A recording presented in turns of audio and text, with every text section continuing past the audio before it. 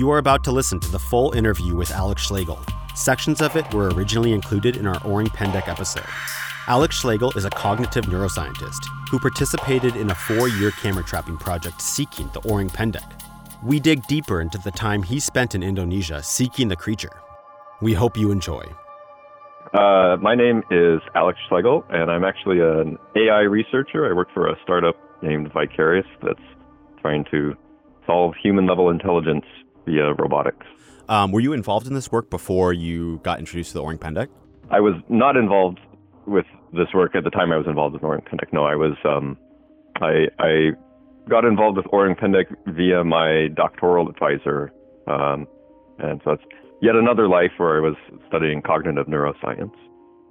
And can you maybe explain what the Orang Pendek is?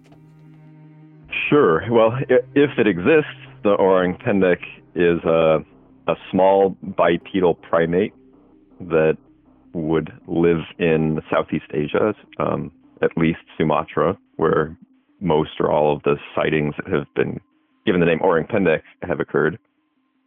So the most interesting thing about it is its bipedality, because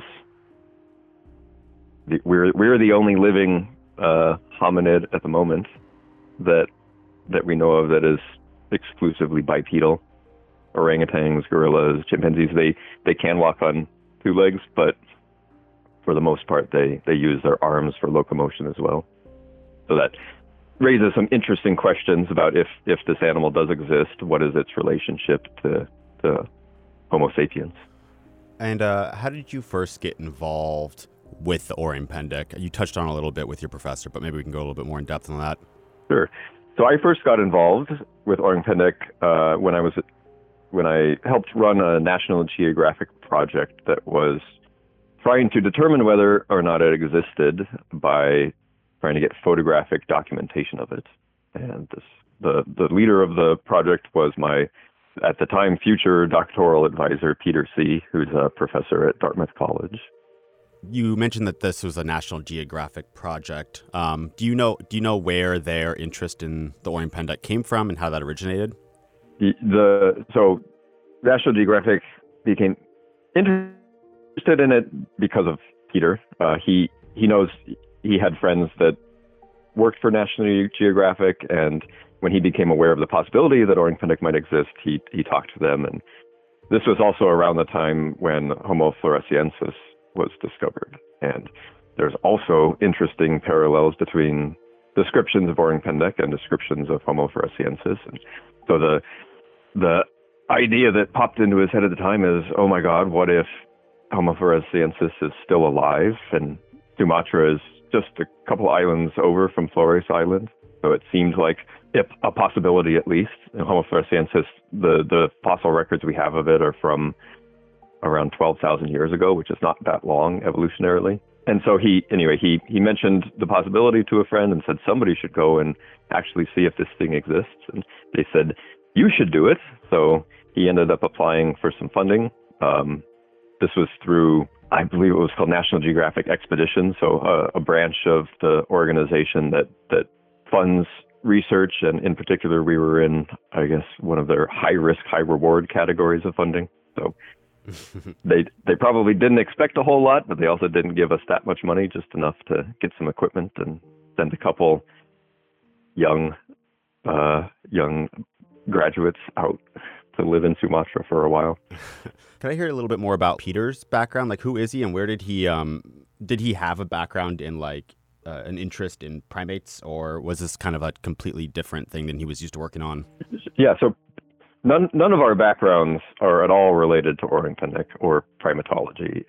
We were, I think, by any measure on paper, not qualified to do this project. But Peter is a very interesting and interested and curious man, and he's had a lot of experiences and not afraid to try new things. So we're all cognitive neuroscientists by training.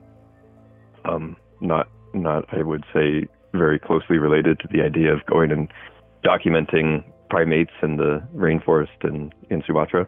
But where Peter became interested in and aware of Orang Pendek was actually back in the early 90s. This was after he had graduated from college and was experiencing the world. And at one point he was canoeing in Sumatra. And his guides were talking about the story of this creature called Orang Pendek. So Orang Pendek in Indonesian just means short person. It's like orangutan actually means forest person. And I am an Orang America, American person. So Orang is an interesting word, and at least their concept of apes versus humans, they assign this same name to all of us, Orang. So it gives you an idea maybe of the spectrum along which, at least in Indonesian conception, we all lie. So he was canoeing in Sumatra, and his guide was telling him about this creature named Orang Pendek that was about 1 meter tall, not quite an ape, not quite a man, walked on 2 legs, was furry, but was frightening to everybody who met it. It would live on the edge of farmland. And anyway, he wrote it off as a folklore at the time, but he remembered those stories in 2004 when all the big news about Homo floresiensis was coming out. Again, like I said, the parallels were very intriguing, and so that one thing led to another, and we got money and headed out there and tried to run a camera trapping project. How much funding did you receive from National Geographic, and then how long did the project last? I think the initial grant was around $50,000, so it gave us enough to buy the initial grant was that much. Then we got some more funding later on from them, but it was less than that. And it was enough to buy at initially 30 camera traps and pay for plane tickets and rent a house for a year and pay for guides and trips out into the jungle once a month, batteries, all that kind of stuff. So it was enough to run the project, but definitely not enough to have a salary or to really have the resources that I think we should have had if we wanted to maximize our chance of documenting it. We started the project in the summer of 2005, headed out there, I believe, at the beginning of September, and off and on we were running the project until 2009 when money ran out and we were all distracted by getting back to our regular lives. So around 4 years was the length of the project. Did you spend all that time out in Indonesia, or were you flying back and forth between the U.S.? So I spent the first year out there along with a friend from college. For the first 3/4 of the year, it was just us two, and Peter was a tenure-track professor, so trying to get tenure and couldn't really spend much time at all out there. He was, mainly trying to get research done back at Dartmouth. But then in the early 2006, we were joined by another person who we hadn't known until then. His name is Murray Collins, and he was British and also interested independently in Orang Pendek. So he ended up joining the project and living with us and helping run the project. So that we operated like that for a year, and then I came back to the U.S. The plan was to try to get the project to a point where it could be self-sustaining, because once we had all the cameras installed in the forest, it was just a matter of once a month going out there, checking the photos and changing the batteries. So we were trying to get it so that we could have local people actually just run that in maintenance mode, since we couldn't just live out there forever. So we tried to do that. It worked out to some degree, but then there were constantly problems. We constantly struggled with the government bureaucracy in the national park, and at one point all the cameras were confiscated. So I think then that's when I went out, and then Tim, my friend, came back out the next summer to apologize to the park, get the cameras back, put them back up. And then, I think in total, I went out 3 times, but didn't ever stay there more than that first year for any long length of time. You mentioned a third. Was it mostly just you and Peter involved in the project, and then later? Sorry, I missed his name. Oh, sorry. His name? So to start with, it was Peter, my college friend Tim Maurer, and then myself, and then later on, Murray Collins joined us. So he had before then actually done a documentary about Orang Pendek. I'm forgetting that I'm blanking on the name right now. But anyway, he had been interested in it independently and contacted us and ended up flying out and joining us. So then it was the 4 of us. Could you maybe tell us a little bit more about why the cameras were confiscated? Like, what were the issues that you guys were having with the government at the time in regards to that? Sure. I mean, it was a mixture of us. It was a mixture of onerous regulations and us thinking that we could just ignore them. So, for instance, one example was that at some point so we were operating in a national park, and there was a rule that at some point we were made aware of that, we had not seen it anywhere beforehand, that photographs taken in the park should be taxed. I think it was something like 25 cents a photo. I don't know if it was ever written down on paper, but that didn't really work with the model that we were using. So these camera traps would take a lot of pictures of everything. They operate by a combination of looking for something that's hotter than the surrounding and moving. So they had an infrared sensor and a motion sensor in them. And anytime both of them were activated, it would just take a photo. But that would mean that often we would come at the month and we would have 500 photos of rain. So given our budget, we really couldn't afford to, pay a quarter for every one of those false positives.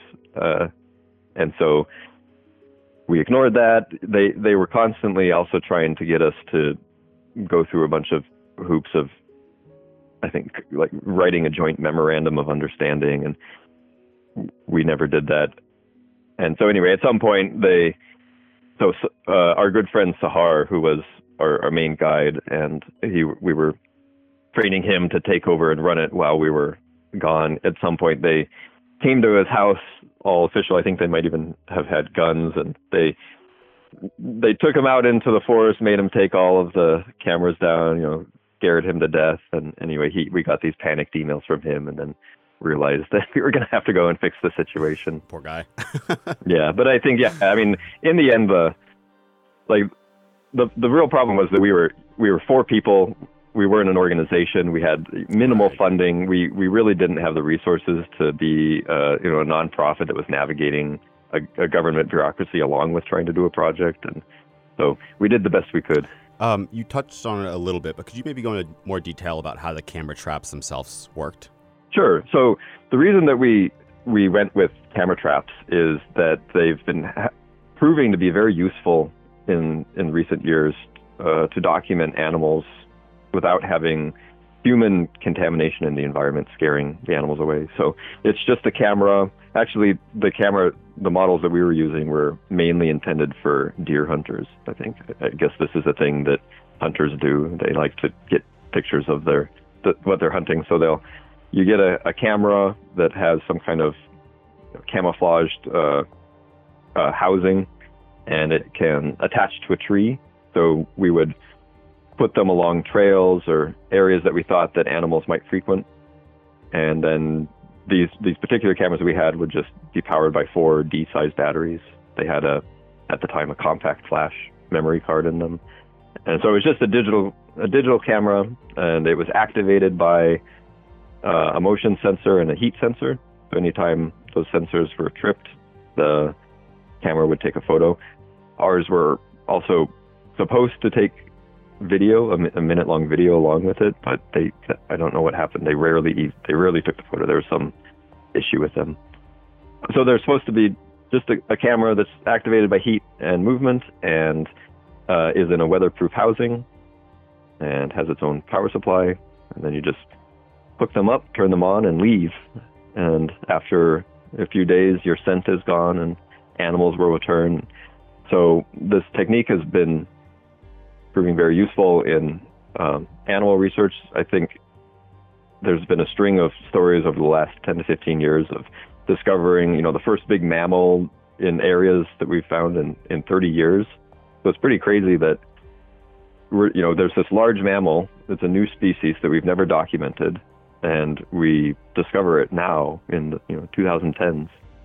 So it gives you a sense of, even though we think we know everything about the world right now, there's a lot that's still undiscovered and unknown, because there's a lot of very remote areas in the world, and also a lot of remote areas, especially that Western science hasn't reached. So there may be knowledge of these animals, but they haven't yet been documented by our scientific system. anyway, so we ended up at some point with 55 or 60 cameras, and we would just find an area that we thought looked promising, so that was remote and was in the general region that people reported having seen these animals or seen orang pendek, and we installed the cameras, hooked them up, and then it would just be maintenance mode, coming back every month and seeing if we got anything. Did you guys end up capturing anything interesting, whether you think it could be contributed to the orang pendek or anything, even if it isn't orang pendek related? Well, I guess the most exciting thing was the tiger photos that we would get. So I don't know what the numbers are right now, but at the time there were around 400 Sumatran tigers left. That's a pretty small number for a fairly big island. Anyway, so you just don't even think about the chance of seeing a tiger while you're out there, because they're so rare, and also would avoid you for the most part if they were around.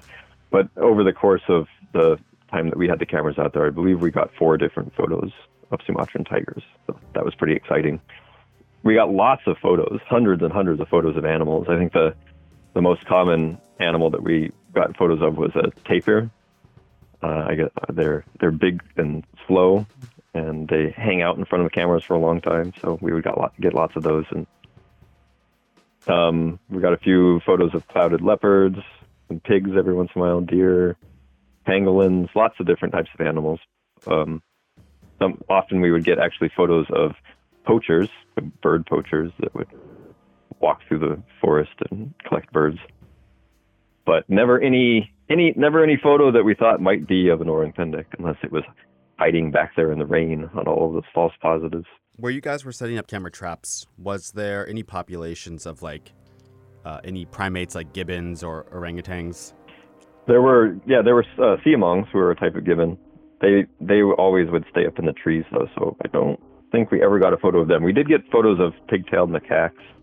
We might have actually gotten a couple photos of siamongs, now that I think of it. But siamongs are what's called a lesser ape, so they're not one of the great apes. There are orangutans, which are a great ape on Sumatra, but not anywhere around the part of the island we were on. I guess the thinking is that something like 70,000 years ago, there was this super volcano explosion in around what's now Lake Toba, and something about that wiped out all the orangutan population on the southern half of Sumatra. So you only find orangutans on the northern half now, at least so we think. How do you think that folklore and mythology surrounding the creature affected perception of this project, or do you think it did? I'm sure it affected perception of the project. I'm not sure if I can really get a sense of how. I know that many people know or are aware of orang pendek that live around there, and one of the most common aspects of the story that most people seem to be aware of is this claim that orang pendek walks with its feet facing backwards, so that it fools you if you're trying to follow its tracks. So that would be the most common reaction that we would get when we would tell people what we were doing, is they would say, oh, they would pantomime with their hands the foot going backwards. Were there any other interesting pieces of folklore you heard about the orang pendek like that? That's a pretty cool story. Yeah, it's a cool story. There were cool. Yeah, another interesting part of the folklore that I would hear quite a bit was a sense. Well, two I can remember. So one story was that orang pendek is a shapeshifter. So if it's in the forest, it looks like a tiger, and if it comes into a town or farmland, it looks like an ape. So that was interesting. Another common theme that we would hear is that orang pendek, you won't show up in photos unless it wants to. So if it doesn't want to be seen, it won't be seen.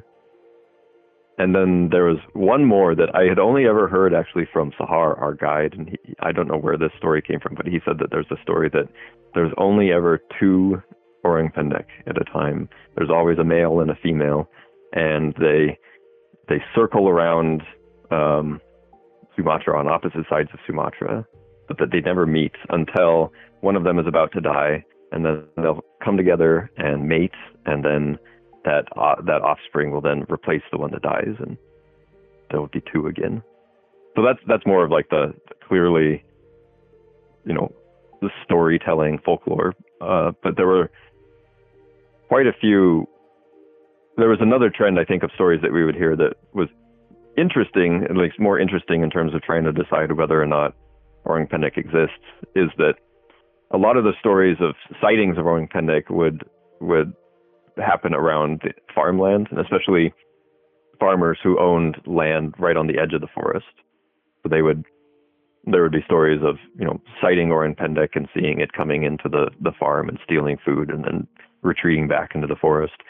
But a very strange and interesting part of a lot of these stories was the effect it had on the farmers that would report these sightings. So it's a very patriarchal society. So these are men who are head of their family and pillars of their community, middle-aged, they're very respectable people, but they would report just being terrified, and they wouldn't go back to that part of their farm because they were so scared of seeing it again. So that doesn't really mesh, I think, with the sense that this is a person just telling a story. That these are people that express genuine fear, and they're not really people that are gonna tell a tall tale and risk losing their reputation. They seem to be genuinely affected by whatever experience they had, and scared by it. And that fear is also something that is a theme from other groups having seen it, like Westerners as well. They express this psychological terror at seeing it. I don't know if it has something to do with the uncanny valley, the sense of a thing that looks so close to a human but is yet not a human. Maybe some ancient learned emotional response we have to aversion to things that are not quite human. That's a really great story about the farmers. But do you hear any other compelling sightings or stories that you feel like were possibly credited to an undiscovered creature? Yeah, not necessarily while I was out there, but in researching it, there have been, I think, four different sources that I could identify of stories centered around Sumatra that sounded like they were describing the same thing.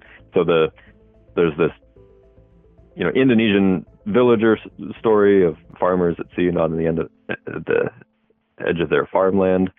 There are stories that I never could verify myself, but I guess there are still some groups of people that live in the forest out there. The government over the last 50 years has been trying to move them out of the forest and into towns, but I think there are still some remnants there. Then one of the names they're known by are the Suku Anak Dalam, which I think means something like children of the forest or children of the interior. Anyway, so the story is that they just accept Orang Pendek as part of the forest that they live in, and they give it offerings, try to appease it. So, a third source of sightings or reports of it there are some documentations from the colonial days I don't know the exact dates, but around when the Dutch were colonizing Indonesia, of people would come back and they would say that they saw something that at least obliquely sounds like it could be something like Orang Pendek, something not quite human, ape-like, sitting in a tree, scared them. And then the fourth source of sightings are, which I think you are aware of, Westerners who have come and have reported or claimed to have seen it. So Debbie Martyr is the most well-known of those, and she worked with Jeremy Holden, who is a wildlife photographer in Southeast Asia, and they both say that on several occasions they actually saw Orang Pendek with their own eyes. Maybe we could talk a little about Debbie Martyr. And how do you see her? Do you think her experiences influenced the project? And was she around before the project started? Did her sightings occur before then? Yeah, she was around in the late. I think she also arrived in Sumatra in the early 90s. She arrived there, unless I'm misremembering. I think she was a journalist and ended up staying. As far as I know, she still lives there in Sungai Penuh, which is the town that we were living in, based out of.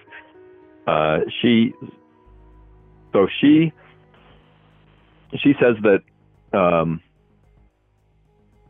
can't remember why. I don't know what her motivation was for starting the project to begin with, but she says that within 2 weeks of starting that project, she was up at Danau Gunung Tujuh, which is this lake that's in the national park, and she was with Sahar. I think Jeremy was there as well. Jeremy and Debbie, Sahar, their guide at the time. And what Sahar says is that she was out looking for a new trail to explore down, and she came back absolutely pale and shaking, and said that she had seen it and wouldn't think about anything else. I think she went back out that night, and when they woke up in the morning, she was gone, and she didn't show up until lunch. So clearly something, she believes she saw it, and it affected her, and that's probably what set off a lot of her work for the next few years. The way that she describes it is that she was out, and she was in an area of about waist-high grass, and she saw it. She had a camera with her, but she was so shocked she dropped it on the ground, and she just saw it walk from one end of her view to the other and disappear into the woods. I'm not sure if she says that she ever saw it again after that. I think she says that she did see it on a few other occasions, but for some reason never was able to get a photo of it. But yeah, so I think that definitely framed a lot of our thinking about the project, and that the area that she was in at the time, Danau Gunung Tujuh, was also one of our main sites where we placed cameras. Was Debbie involved at all in this project, or did you guys consult with her at all, or have any communication? Yeah, I mean, she lived in the town, and you know, if you're the only two groups of white people who live in the town, I think you tend to see each other. But she wasn't involved in Orang Pendek research, documenting at all at the time. She had moved on to run the Tiger Protection and Conservation Unit in Kerinci National Park. So that, I think the purpose of that unit is just to document the tiger populations and to help conserve them, help them come back from being endangered. She would always say that it felt so good to be doing something that made sense again.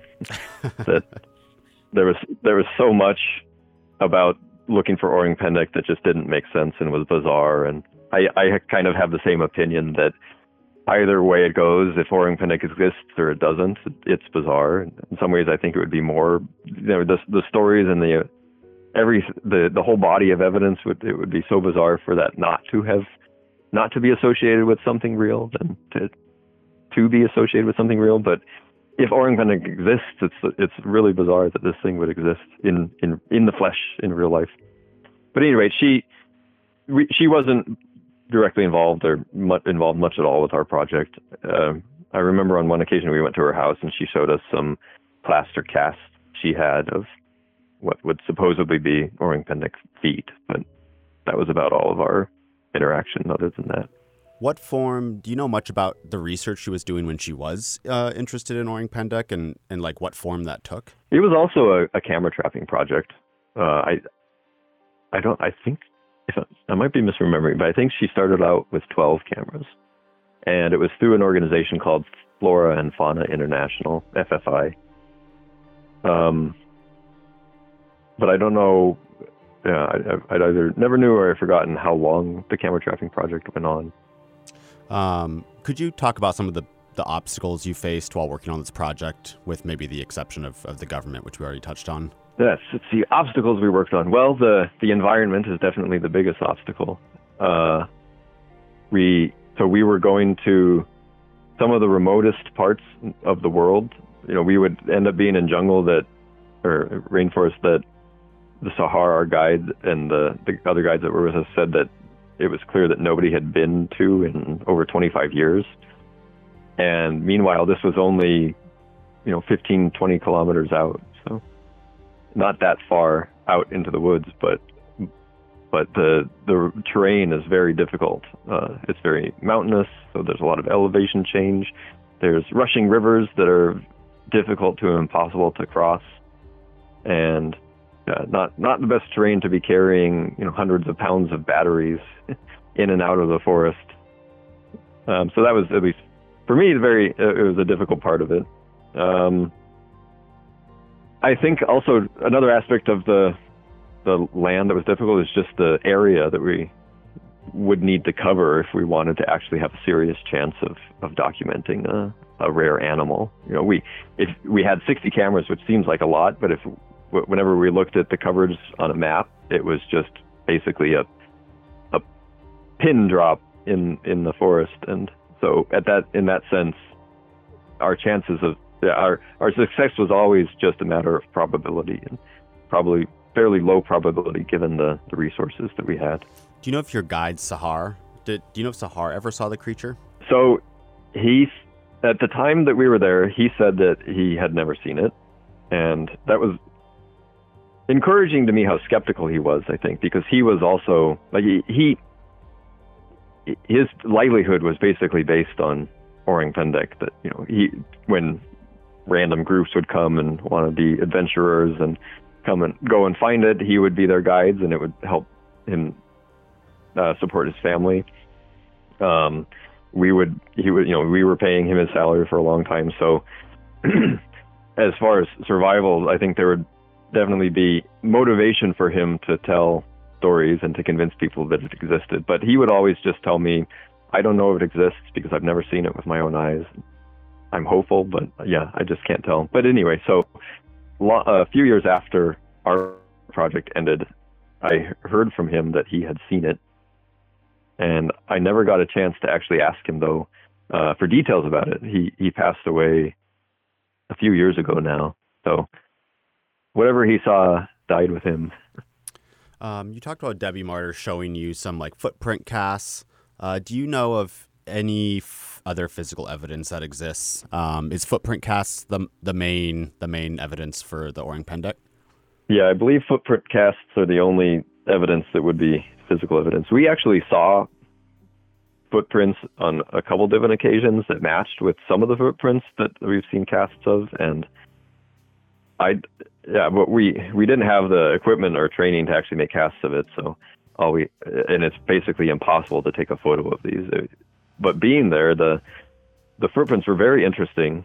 They, in some ways, so I could believe that these were maybe just sun bear footprints because they had resemblance to sun bear footprints, but there were also things that were different. And a big difference was that the big toe indentation was a divergent toe. So like if you imagine dogs or cats, all of their paws, their like, I don't know what you call it, fingers would be along a line, but the big toe on these footprints was more like a thumb, so it diverged from the other ones, which was interesting. Anyway, so we saw those footprints on a couple different occasions. At one point, we could actually track a little bit through. I tracked some back through the woods where we saw that they were going, and over this dirt bank there was this what looked like a hand indentation. I could even put my hand in there, and I could see that there were 5 fingers and roughly the size of mine, and so we could trace something having moved through there. But as far as the evidence that we've collected, I think it's just footprint casts. There, every once in a while, we would get emails from people. Like one time, especially sticks in my mind. Somebody had emailed us who was involved in I think it was a mining operation in Borneo, and they said that the camp had killed one, and they were terrified of it, so they buried it. But he knew where it was, and he wanted us to go check it out. We never did, but I'm always curious how that would have played out if we had. Yeah. So stories and footprint casts. Yeah. You mentioned that a lot of the footprints you think might be able to be contributed to sun bears. Are there any other animals in the areas that you were visiting that you think those footprints could be attributed to? Well, what I think is a small possibility, but a possibility is that they were just fabricated.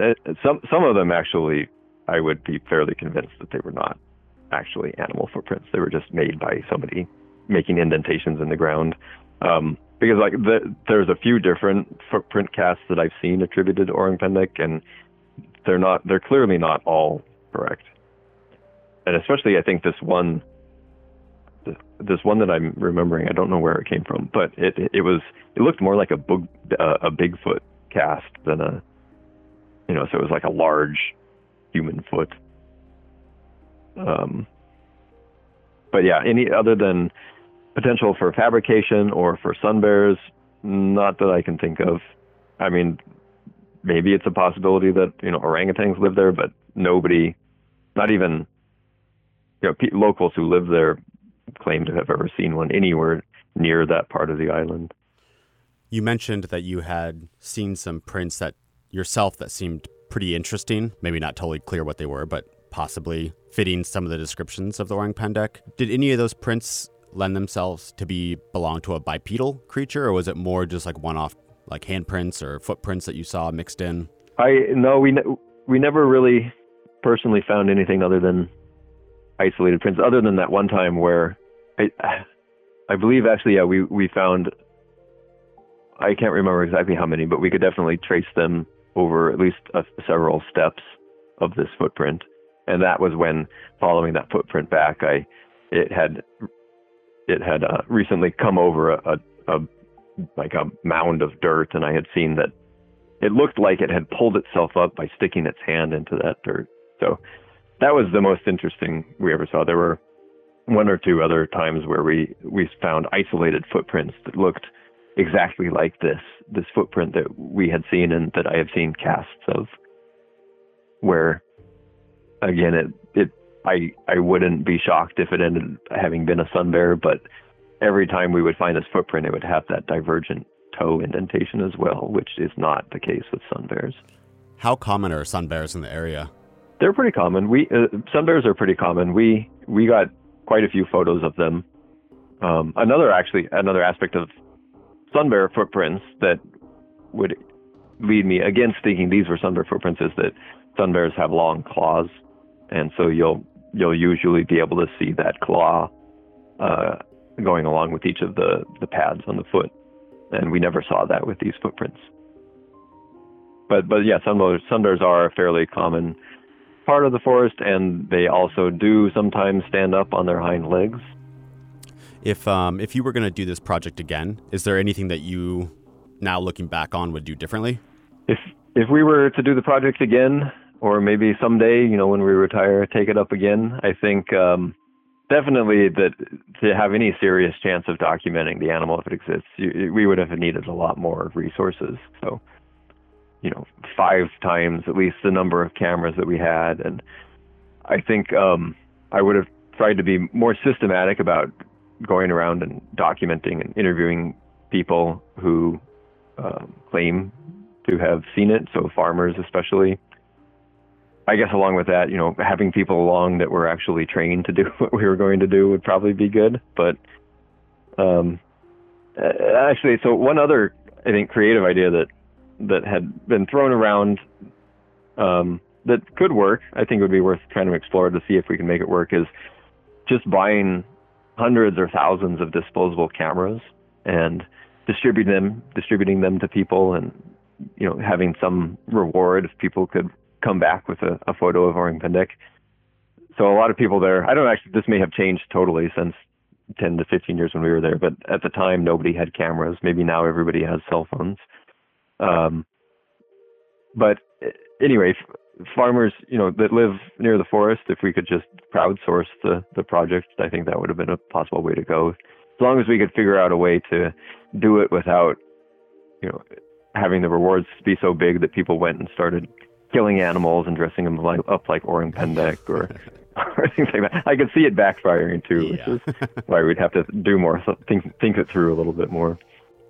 If the Orang Pendek is real, do you have any thoughts or have you heard any theories about the possible origins for the creature? So we've thought a lot about, like, if this exists, where would it fit into our understanding of animals and evolution? If you believed the footprints that we had seen that had that divergent toe, then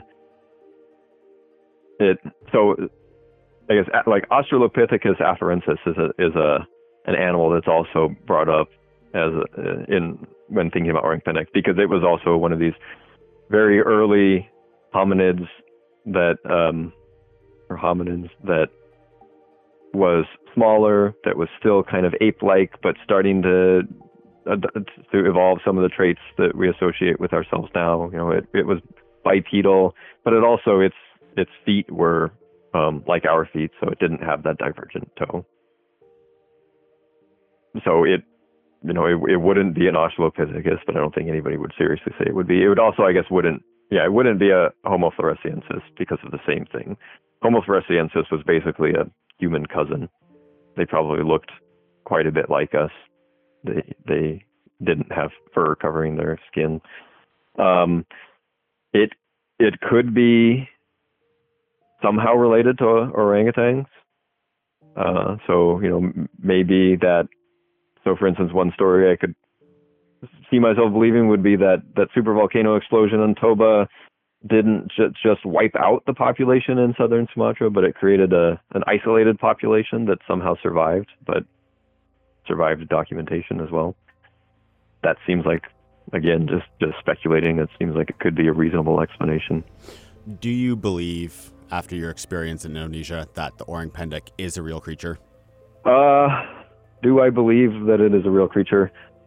I don't believe it is, but I also don't believe it isn't. I guess I'm happy to remain agnostic.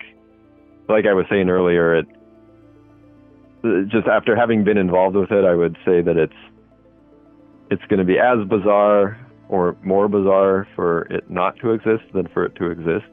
So as hard as it might be to believe that something like this exists and lives still and has not been documented by Western science in the Sumatran rainforests, my experience has been that I would be as or more shocked if it ended up having being nothing other than stories.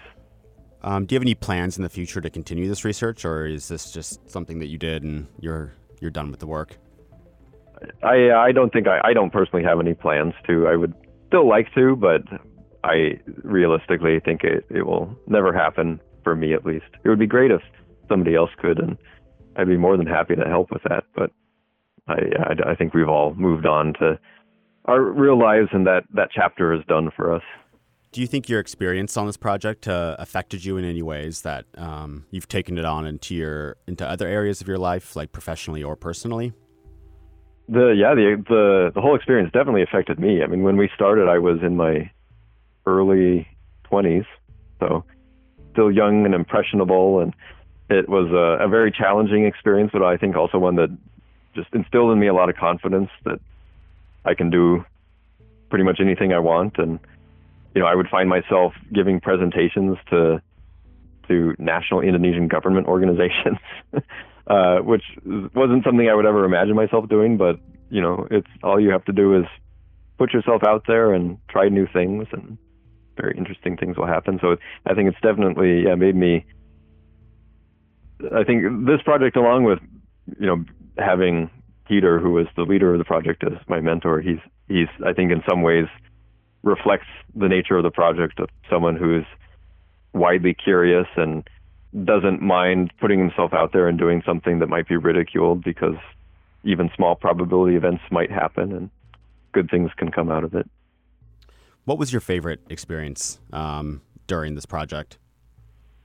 Okay, well, the experience that comes to my mind right now is maybe being among my favorite are being out in the forest at night, all snuggled in our shelter. So when we went out, what we would do is we would have us and a guide, and then we would hire a bunch of porters to carry all the food and supplies and batteries, cameras when we were placing them, etc. So the groups would be up to around 8 people, and every night the porters and the guide would put together a shelter for us. So they would cut down straight branches, and we would have tarps that they would make a pretty amazing, sturdy shelter for us. Sometimes actually we would sleep in what were more permanent versions of these that people would use as they were passing through the forest.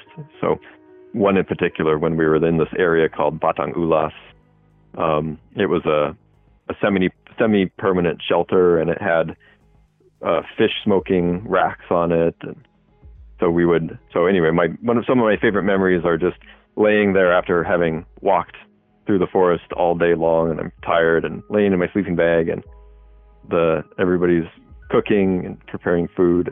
It was a kind of a magical and experience that I wouldn't be able to replicate at any other time in my life, I think.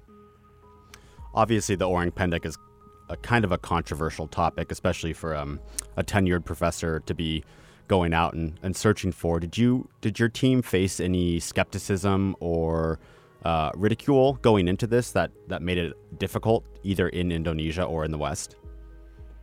I don't think we faced any ridicule that would have affected us. I mean, that was probably just because we weren't in any situation to begin with that we needed to be perceived as serious. Like, we had gotten the money from National Geographic, so I don't know, I wasn't involved with getting the money, so I don't know how much skepticism Peter had to deal with at that point. But once we had the money, it was just a small group of people going there and running the project. So I think, I would imagine that we got laughed at quite a bit by the local Indonesians who lived there. But even without that, we were freaks. So we were laughed at no matter what. Could you talk a little bit, do you know much about when Homo floresiensis was discovered, and a little bit about the discovery that happened there? Sure. I know a fair bit. I'm definitely not an expert, but Homo floresiensis was discovered, or some fossil remnants of it were discovered on an island named Flores Island. That's where its name comes from, in 2004. I think in a place called Liangbua Cave. So they were excavating the cave for, I'm not exactly sure what, I'm assuming some kind of archaeological dig, and they discovered bones that were odd and didn't match human bones, and ended up being identified as this new species. There was actually a fair bit of controversy about it for several years, about whether this was a new species or whether it was just a human with some kind of disease. And I think at this point it's been fairly well established. They found enough examples of different individuals that it's pretty clear now that it is a different species. The fossils that they found, I think they dated them to something like 11,500 years ago. So this was a time when there were also humans on the island, so we coexisted with them. I don't know if there were humans there were humans in the general area in the Indonesian archipelago, but I don't know if there's any evidence that we interacted with them. So anyway, 11,500 years is not a long time. And this is part of a general trend that has just rocked our understanding of human evolution in the last 20 years or so. We're discovering that at some point there were many, many species of humans all alive at the same time. Denisovans, Neanderthal, Homo erectus, us, Homo floresiensis. I think there was just actually, I can't remember the name of it, but another Homo floresiensis-like human that has been discovered somewhere else, I think in Southeast Asia. But anyway, so it's definitely, I think, flipped our understanding of human history upside down, and makes something like Orang Pendek seem slightly less outlandish. There was a time when we thought humans and Neanderthals, Homo erectus, that was about it. But we're discovering that the past looked very different.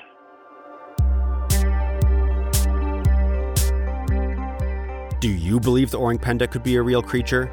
Let us know on our Twitter and Instagram at @strange_phenom and on Facebook at Strange Phenomenon, all one word. Please give us a review and subscribe on your favorite podcasting app. Visit www.strange-phenomenon.com for a full list of sources and more episodes. Strange Phenomenon is hosted by Ray Tarara. It's written and produced by RJ Blake and Ray Tarara. Theme music by Tara Monk. Additional music provided by Sergei Cheremizanov.